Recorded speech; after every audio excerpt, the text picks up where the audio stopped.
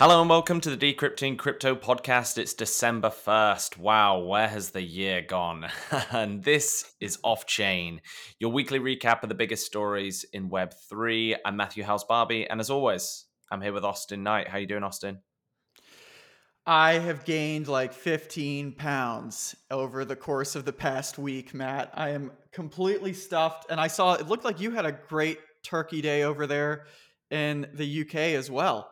Any excuse for a big dinner, Austin. You know me. I will celebrate any and all religious, non-religious holidays if they provide me with a very full stomach at the end of it. So I'm here for it. Well, we have some interesting stories to talk about today. And believe it or not, they're actually not focused on FTX. There is other stuff happening in the space. We're going to talk about some really, I would say, surprising updates to Coinbase Wallet and its support for different cryptocurrencies and what that could be signaling. We're also going to give an update on BlockFi, which does have to do with FTX, but there's a lot of info about BlockFi itself that I think you all will find interesting, and then a few other stories to wrap us up. All right, let's jump into the first story of the day.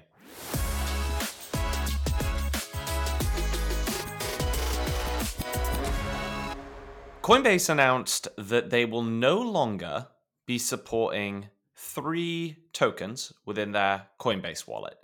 This kind of announcement usually would not be a big deal. But those tokens that they are no longer going to be supporting are XRP, which is the token that Ripple Labs are behind in one way, shape, or form.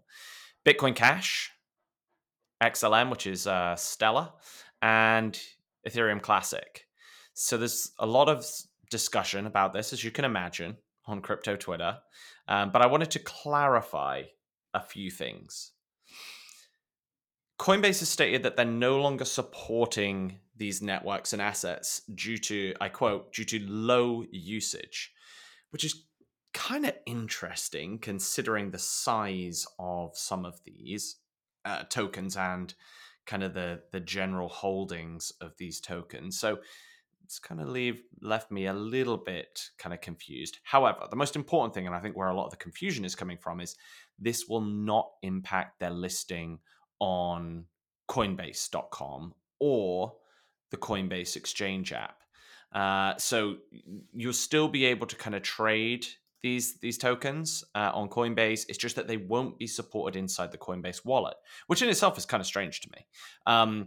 So this change is going to take effect on December 5th, so in a few days' time. And what may just be coincidental timing, but I think is clearly relevant, is that Ripple, or Ripple Labs, the parent company that owns XRP, or at least owns the largest holding of XRP, I'll explain that in a moment, is getting close to wrapping up its long-standing lawsuit with the SEC. And this has been going on since 2020. The December 5th date, in particular, is where I've seen some legal experts believing that we could see some finality to the case. It's still largely speculation, but I find it kind of interesting that this is happening at this kind of time. That said, this is just really a lot of kind of rumors, which the space is obviously filled with. But it's worth checking out a bit of an update on the SEC case. File and Law on Twitter have put together a good kind of thread on some of this. But I do think it's really important to reiterate this only impacts Coinbase Wallet and not the exchange. At least for now, the trading of these assets will continue. So what does this mean if you actually hold these assets in a Coinbase wallet? Well, if you don't move them before December 5th, you can still recover them with your Coinbase wallet recovery phrase. That said, I would recommend you move them before then because, as we know, issues always come up and it's just not kind of worth it. It's a big move for Coinbase, and it's kind of went under the radar and amongst all of the chaos in the market, but it's definitely ruffling feathers. In particular, we mentioned four of these different assets, but XRP in particular is the one that we're kind of calling out here. the XRP community are particularly vocal. Some might even say cult-like. So expect lots of noise on crypto Twitter around this. And also, I've already seen a ton of misinformation on this. If you're kind of listening to what I'm saying here and thinking, what the hell is XRP? What the hell is Ripple? You could be forgiven, especially if you joined the crypto space in maybe the past 2 to 3 years. Well, I'll give you the lowdown of why this is important. It's a project that's shrouded in controversy all the way from the beginning. I remember some of our early series back in particular 2018. We talked a lot about Ripple, and we discussed this at length when they were, in all honesty, Austin, one of the main topics of discussion, right? And I think that if you have a little history check here, I'll just explain very briefly the background of Ripple. So this is where a lot of the controversy started and is still discussed today. So in 2011, David Schwartz, Jed McCaleb, and Arthur Bredow, they're all engineers. They began developing what was known as the XRP ledger and is still known as the XRP ledger today. This is kind of like a separate project that was built, and they launched the XRP ledger in June of 2012. That was also when the XRP token was launched. Then, a little later in that same year, they were joined by Chris Larson, and they started a new company called, at the time, NewCoin, which they almost immediately renamed to OpenCoin, and is now, since 2013, named Ripple Labs. So they formed the company separate to the XRP ledger. The company Ripple Labs came after. Well, the controversy in all this was that when the the XRP ledger founders at the beginning, they gifted 80 billion XRP tokens to the company Ripple Labs, and the majority of all of those have been in an escrow since. 80 billion XRP tokens sounds a lot.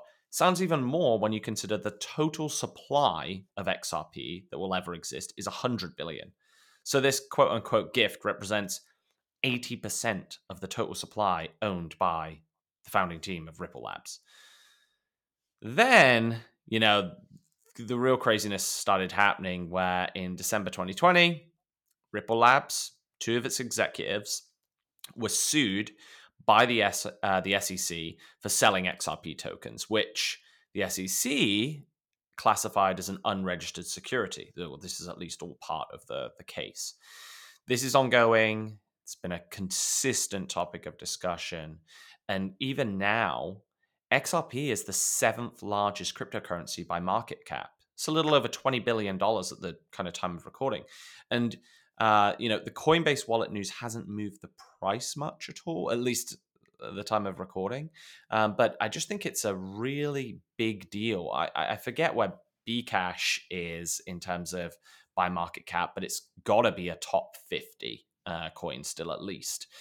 Same with ETH Classic. So these are all really big tokens. And I'm just kind of surprised that, I just don't understand why Coinbase Wallet wouldn't just support these if they are also trading them on the exchange. So I feel like there's more to come on this story for sure. Yeah, it definitely is. It's bizarre, and I think it's one to keep a close eye on. Um, I, I do think that, yeah, a lot of the panic that, as you said, Matt, is coming out of this is panic around, like, what does this mean for the exchange? Obviously, right now it doesn't really mean anything, but it is an odd signal that's being sent. Yeah. So we'll see. We'll keep tracking that, and I'm sure there'll be no shortage of outcry from the XRP and the Bcash community, which we'll see on Twitter.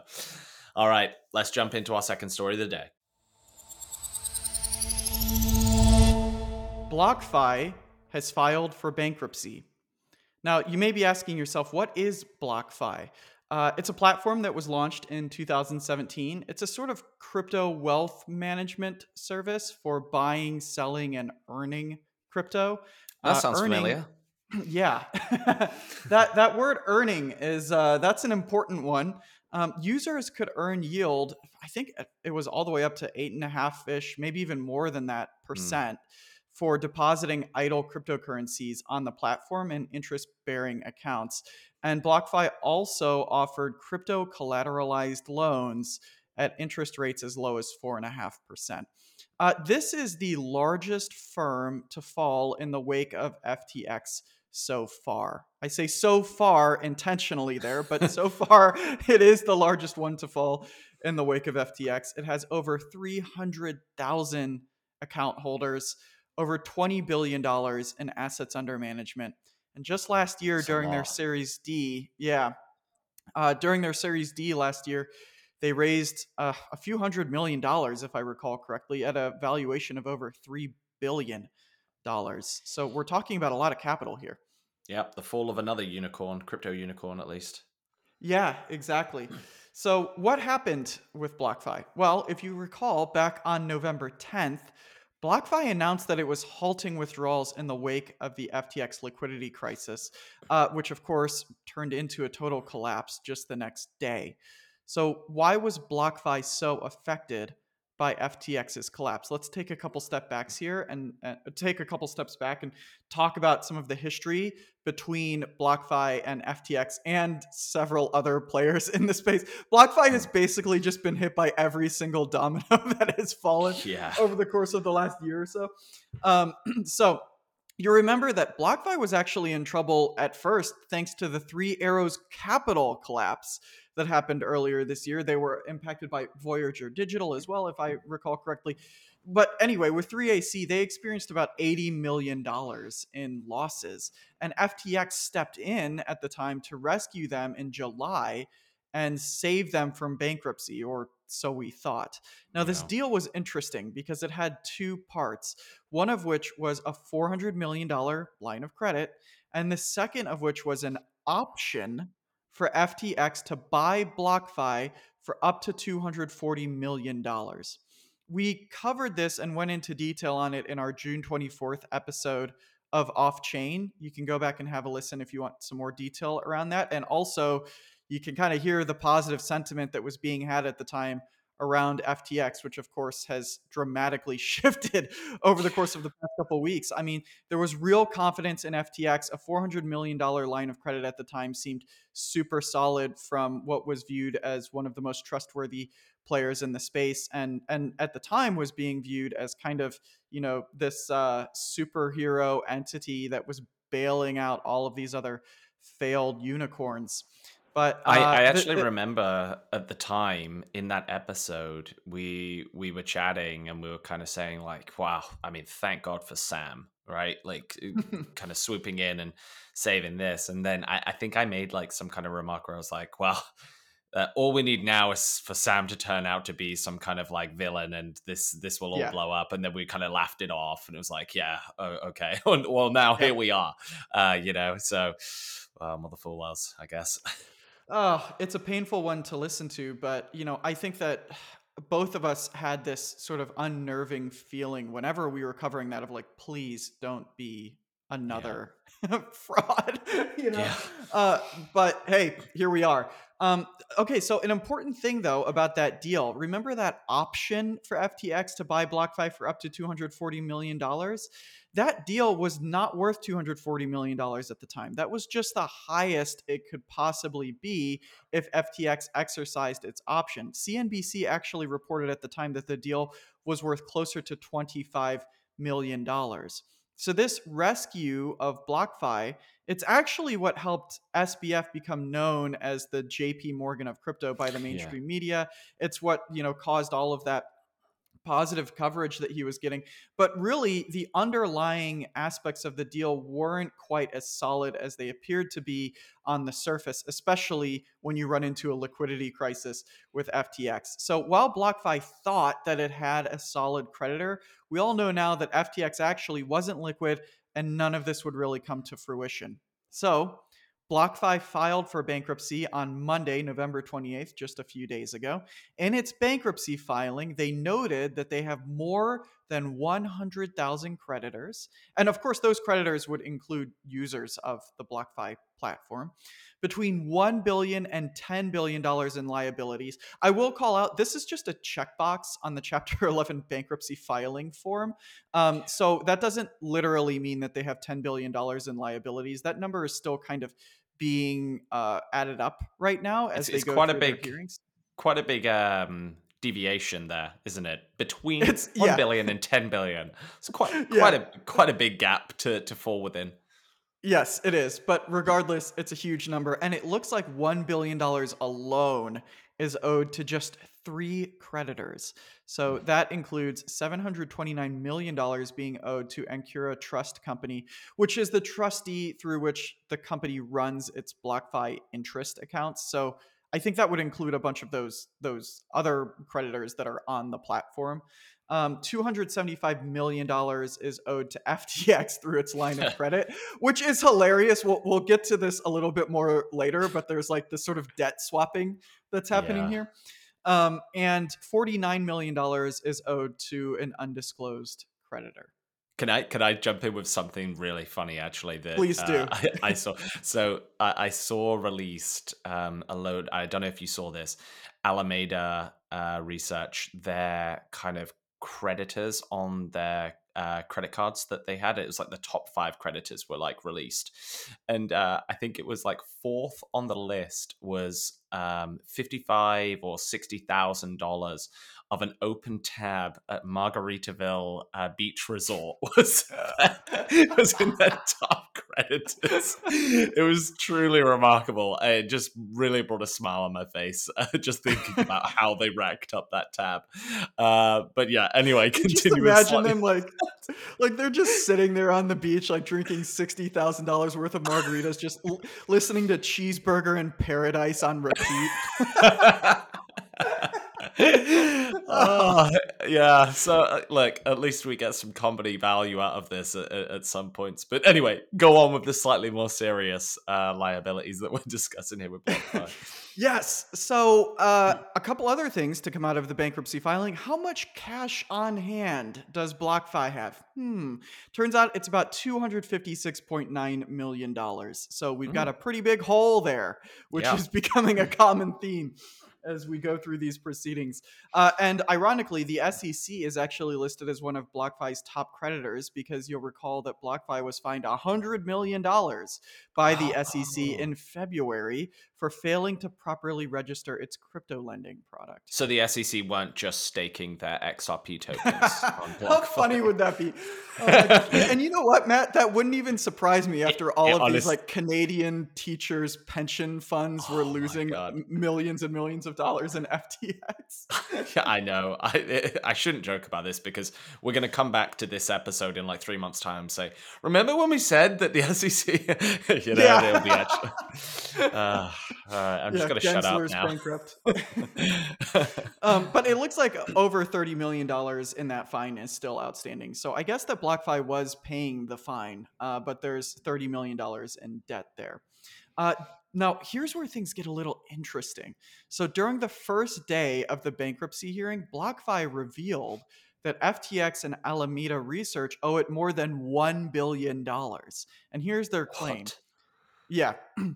$671 million on a now defaulted loan to Alameda. I guess a loan that BlockFi had made to Alameda and they defaulted on. And $355 million in funds frozen on the company's crypto exchange. So basically frozen Hmm. in FTX. So I guess that what we're looking at here is that BlockFi owed FTX $275 million for its line of credit that it had taken out a few months ago. But even prior to that, it had $671 million that was defaulted in an Alameda loan and $355 million that they had on the FTX exchange that, of course, is gone now. So you've got. So, wait, wait. So, right, hold on. Let me get my head around this. So, Alameda had a loan of $670 million. Well, at least maybe that includes interest or whatever. But they owed BlockFi $671 million. Meanwhile, Sam is opening up a revolving line of credit for them for $400 million. What is happening here? What is going on? This is Yeah, just I it doesn't I make don't sense to me. understand. I mean, I would say maybe it's like some type of weird, accounting trickery or fraud, but Yeah. I recall hearing that they didn't even really have accountants at FTX. They literally So didn't. I was listening to, we were coming full circle. I was listening to the Up Only podcast this morning, and they had Mark Capelle's, the Mt. Gox guy, on the show, and it was like he was giving advice around like how FTX should have been handling this from his experience of now being in what, like 9 or 10 years of bankruptcy proceedings with Mt. Gox, and he was saying like, yeah, you know, they didn't even hire a single accountant at FTX. Even Mt. Gox had a bunch of accountants. This is unbelievable to me. Apparently, like a lot of like the way that the expenses and stuff was like managed at FTX was literally through Slack emojis. They would post into a Slack channel, incredible. and they would like basically like have a Slack emoji for like approved or denied, and just you can't. This is billions of dollars that we're talking about, and this is how this is all managed. It would give me a panic attack almost on a daily basis if I didn't have an accountant. Like I nearly have a panic attack not having like if I can't get in touch with my own accountant now. And I can I tell you know. something, I'm not managing billions of dollars. So Yeah, it's yeah, it's just wild to me. it's absolutely insane. I mean, imagine having like a 30 plus billion-dollar company and not having an accountant. Look, okay, hey, there is a lot that I would do to never have to use Concur again. Okay, I'm Yeah, not a yeah. fan of the Yeah. platform. It's a real pain in the ass, but Yep. holy crap, Slack emojis to approve and deny expenses. That's I feel like if you know nothing about the FTX collapse and you just want to understand how absurd it is, just that one bit of information pretty much sums up the entire Yeah. thing. Oh, definitely. I mean, that is like the biggest red flag I think I've ever heard. Like an Yeah. enormous financial services institution doesn't have any accountants. What? uh, Incredible. Well, it uh, gets better, Matt, because BlockFi is now also suing SBF over his 7.6% stake in Robinhood, which has been oh, discussed I a lot. A forgot lot of about questions. that. Yeah. Yeah. I know, and there's a lot of questions around like, okay, what's going to happen to the Robinhood stake? If you recall, just a few months ago, we were speculating that SBF was going to buy Robinhood. Yeah. Could you imagine? What's happened to But Robinhood stock? I'm just gonna have a little look at this. I yeah, take a actually, look. yeah, I Robinhood imagine share. there's a lot of red. I'm gonna But guess at that. yeah, It's not too bad. They're only down 2.5% over. Oh no, wait, no, 21% over the past month. Yeah, that's not well. okay. How does that compare to like other growth stocks? Let's see. Oh yeah, most of the market is pretty flat around that. So yeah, they are trending down. They're about twenty Yeah, percent down. That's yeah. not great for them. Year over year, it's not good as well. No, Anyway, apply that statement to any asset right yeah, now. To be fair, exactly. Yeah. yeah. Okay. So yeah, the BlockFi is suing SBF over his 7.6% stake in Robinhood as part of their bankruptcy proceedings. And according to the filing, this is interesting. Those assets were actually pledged to BlockFi under the terms of an agreement that they made on November 9th. What? So yeah, isn't that wild? That is incredibly bizarre. That's very, very strange. Because wasn't SBF, did he become the single largest shareholder in Robinhood? I seem to think he was at least I think close to so. that. Yeah. Yeah. So like how would he even? Yeah. I mean, why am I even questioning how Sam is doing stuff at this point? It's crazy. Yeah, because Yeah, those it's shares are interesting. worth pretty substantial amount, right? At the time. Right. Yeah. I mean, when the shares were purchased, they were worth about $600 million.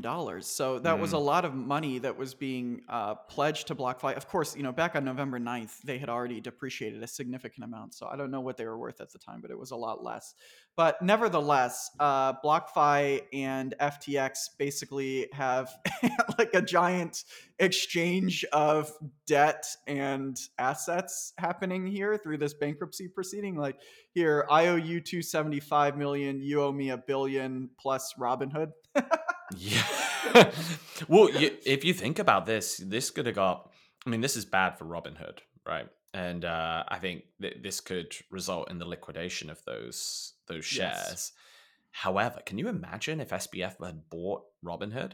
Like Oh my thinking about goodness. this, I mean, he'd have probably had to liquidate, like, and sell his stake. That would have been absolute chaos. Yeah. Even more so.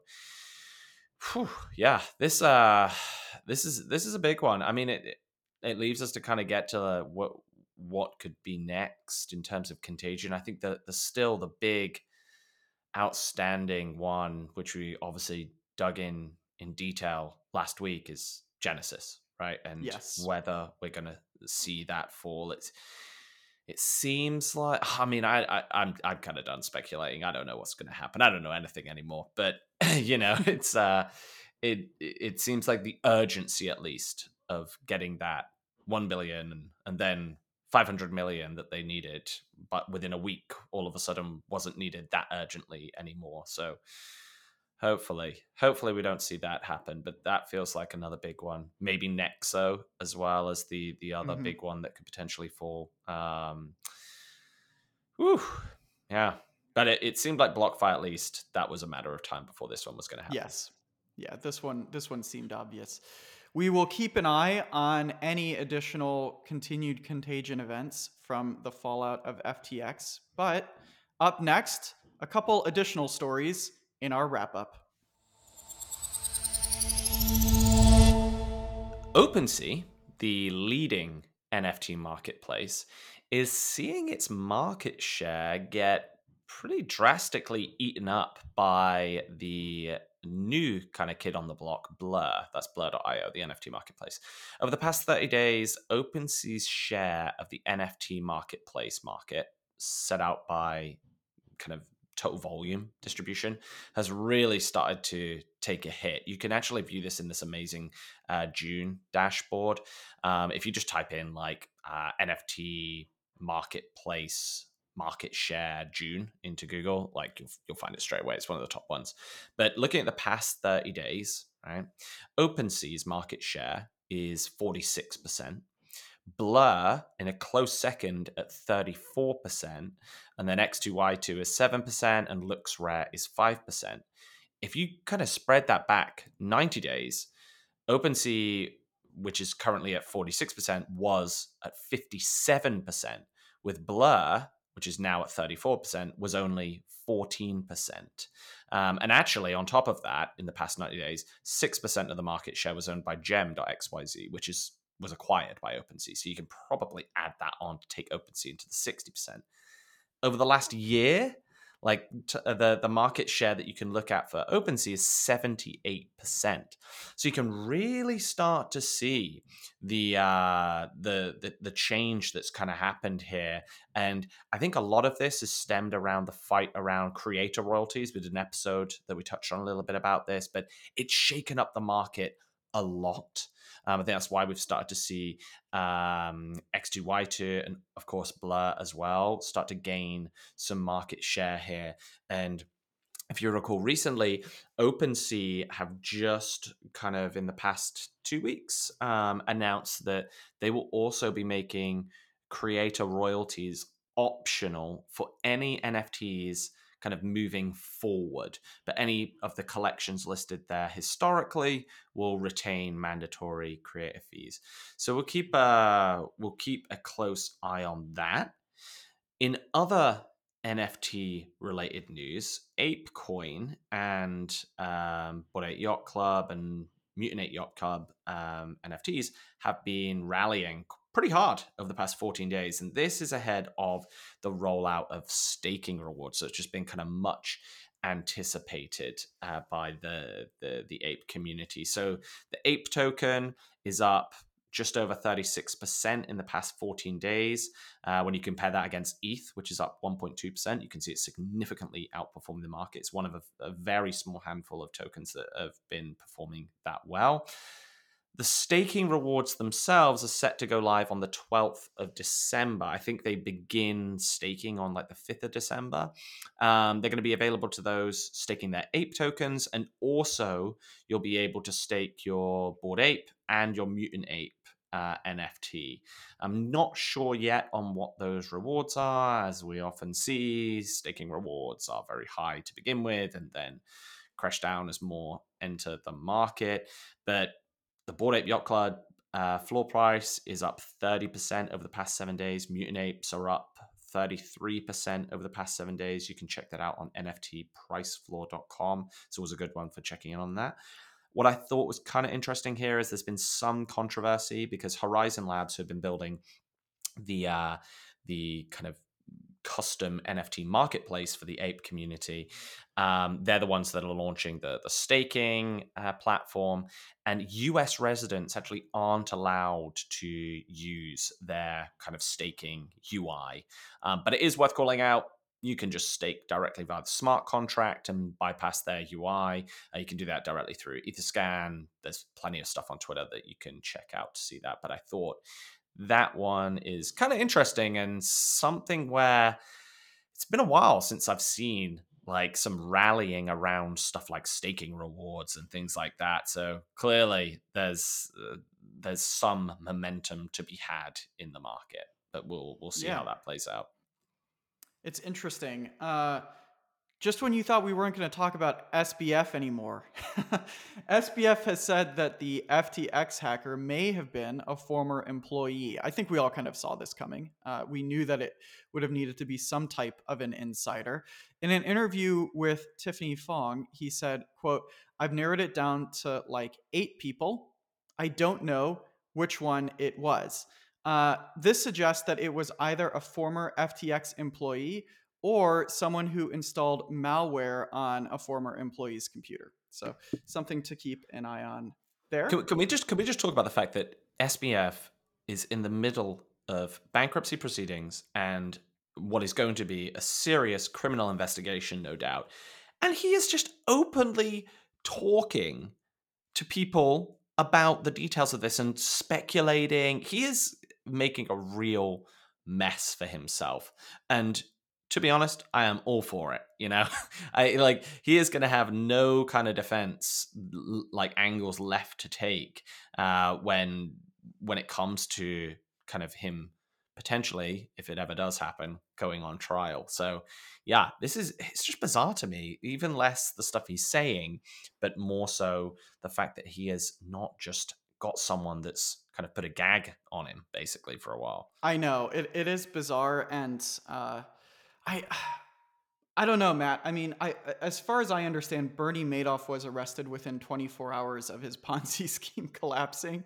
Um, SBF is still out there walking free. He's getting all of these puff pieces written about him, and even media coverage that I've seen that isn't puff piece material. It's still pretty weak and light, and I don't know if that's just because they're sourcing other media and not doing research themselves, but you would expect this to be like front page of every piece of media talking about one of the most insane financial frauds in history and the evil person behind it in a similar way that Bernie Madoff and others have been treated. And it's just not happening here. In fact, SPF is really starting to maybe go on like a bit of a media tour now. Yep. Today, as of, or actually, when this will be published, yesterday, Wednesday, November 30th, he's speaking at the New York Times Deal Book Summit alongside Mark Zuckerberg, Janet Yellen, and Ben Affleck. Oh my goodness, God, that's a panel I would love to see. Yeah. It's just what is happening?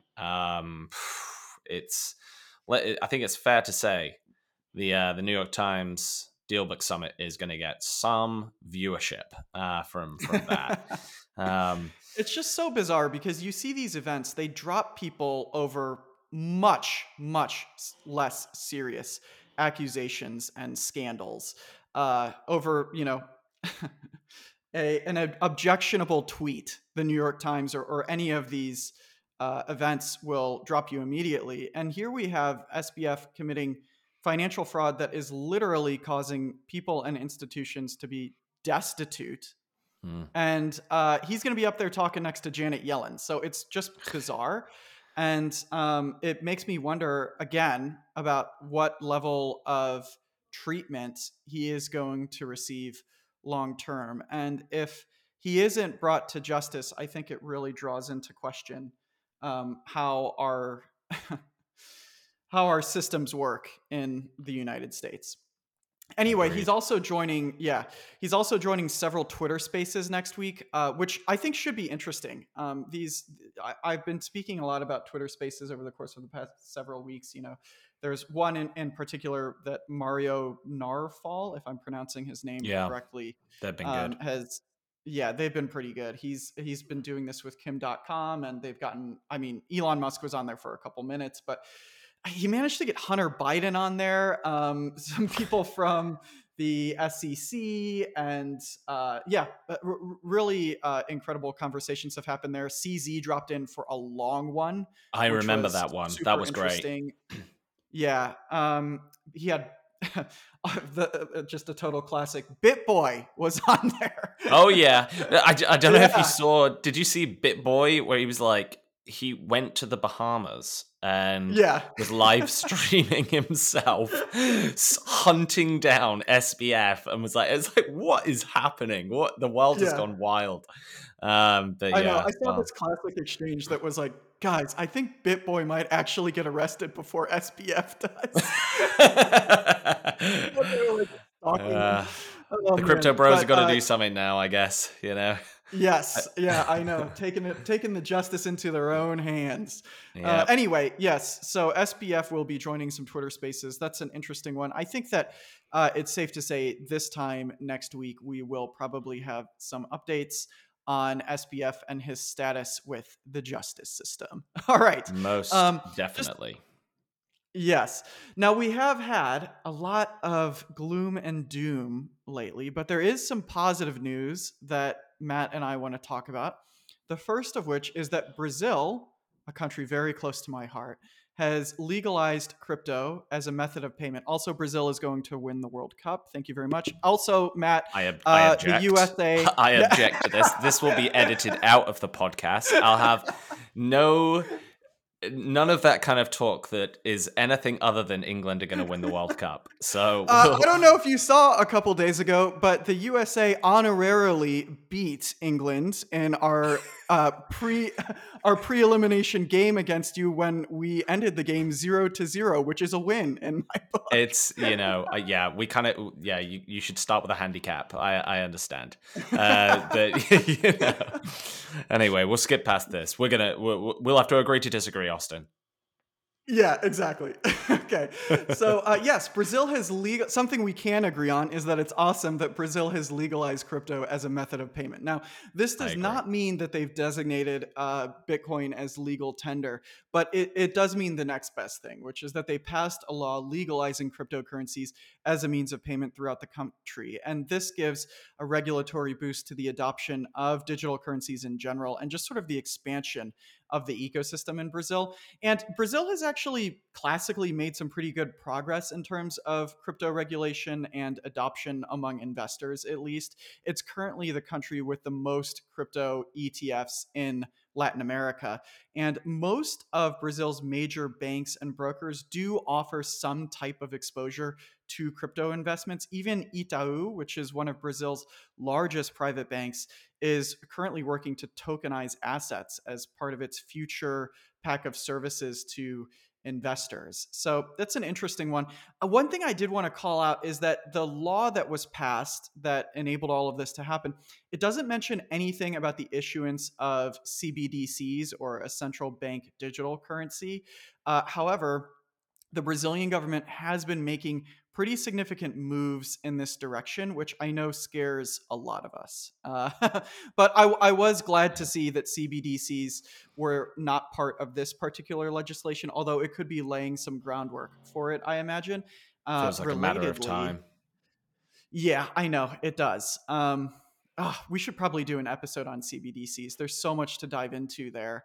I And agree. over here, yeah, over here in the US, the New York Fed has, I don't know if you've heard about this, Matt. They've launched a 12-week CBDC pilot With program the with pilot, some yeah. major banks. Yeah, like BNY Mellon is involved, Citi, US Bank, Wells Fargo.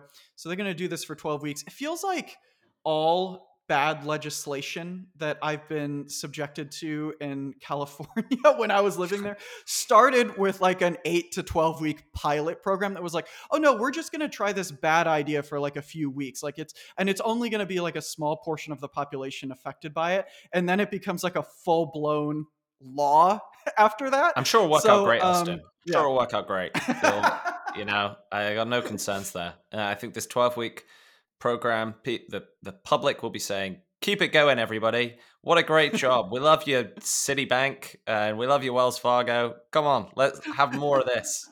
That's what I expect from all this. Oh my gosh, the only entity that I trust more than FTX is US Bank. Yeah. Wells Fargo never hurt retail, you know. Right. What Oh tell me man. there's more Okay. good news, Austin. Tell me there's more. There is. I know. How did our good news turn into bad news there? I'm sorry, Good everyone. news always turns My into goodness. bad news. This is what our podcast is. Uh, Okay, I promise this next one is pure good news. I was so happy to see this. And that is that crypto remains the largest investment sector in 2022, outpacing fintech and biotech in the emerging technologies sector. So this is good. What this means is that there's continued investment in crypto, and specifically Web3 and DeFi are still leading funding activity in the venture capital space, even as deals are slowing down. I think that this speaks to its long term potential. Obviously, we're going through a terrible period right now, but it doesn't change the underlying potential, the fundamentals that are in place. Investment in emerging technologies did fall for the third consecutive quarter. Deal values reached $4.7 billion, which is down 32% from the spring's $6.9 billion. But despite that decline, Web3 and DeFi projects were still the largest areas for investment in emerging tech. They actually mm, beat out, like I said, fintech and biotech, which I think is pretty cool, and especially for folks like yourself, Matt, working on awesome projects in the space. It spells like, look, if you can make it through the bear market of all bear markets that we're experiencing right now and still get significant investment, still have runway, it spells really good times ahead, I think. 100%. Yeah, I think even those numbers that you described, still big numbers, especially in current market conditions. And actually, as someone obviously in the space and continuously speaking with investors, funds, etc., prior to the FTX kind of crash, there was still there was still activity happening on the funding side of things. So there's probably going to be a bit of a quiet quarter now, just as investors kind of and funds lick their wounds a little bit. But yeah, I think it's very positive to see this is the case. Yeah, I think you're right. And we have been talking about this for a bit of time, at least in relation to cryptocurrency values. But I think that it will apply more broadly across the entire space, which is that there's probably more pain ahead before we start to see a light at the end of the tunnel. Nevertheless, $6.5 billion in total has been invested over the past 12 months. And that's a lot larger than the second most backed space, which is fintech, which raised $2.7 billion. Mm, Now, a lot of this was driven by a couple large deals for the last quarter, which was it amounted to $879 million invested. And two of those largest deals were Mistin Labs and Aptos Labs, oh which yeah, raised 300 million and 200 million respectively. So yeah, those were some big ones. Here's a funny one, Matt. These came second only to WeWork founder Adam Newman's new rental startup Flow, sign me which up. raised, yeah, I know. How did Sign that happen? me up. Oh You my know, gosh, they raised $350 million. I I can't. wonder. I wonder which incredible investment firm did this. Oh, let me guess. A16Z. When is A? I feel like A16Z are just going to have the most monumental losses on some of their like tech funds over the. They've basically invested in every single thing, and the only outcome where they lost was basically if everything went bad. And it turns out that actually 2022 has delivered everything bad. So, I just can't see how this happens. But at least they've got a really stable founder leading the way on that project. So we'll see how Yes, that yeah. goes. I'm still Can't be worse than bullish Luna, on I that. guess. So we'll see. I take Adam Newman over Sam Bankman-Fried at least, You and that know is saying what? something. That is something that, yeah, if given the option, I think I would as well. And I appreciate that Luna has now become the bar for success. If it's not worse than Luna, then it's a form of success. If you only lose a couple hundred mil, then you're all right. Anyway, I thought that this was super exciting. There were also some other big raises in digital asset management platform Safe. They raised $100 million in their Series A, and then the NFT event community Proof raised a $50 million round. So Wow, they investment did is 50 million. happening, That's like great. Matt said. Yeah, yeah, yeah. It's exciting. It's So we'll great. see, what this holds for the space ahead. But despite all of the gloom and doom, folks, there is positive news out there, and we will continue to cover that right here on Off Chain for You the know it. Decrypting Crypto podcast.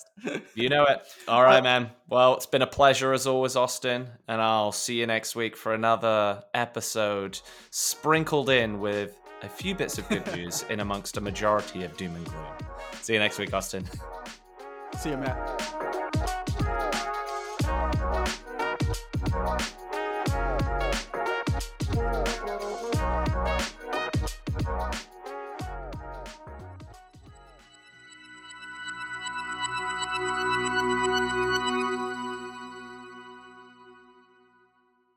The contents of the Decrypting Crypto podcast should not be used and are not intended as investment advice. Please do your own due diligence before making any investment, cryptocurrency or otherwise.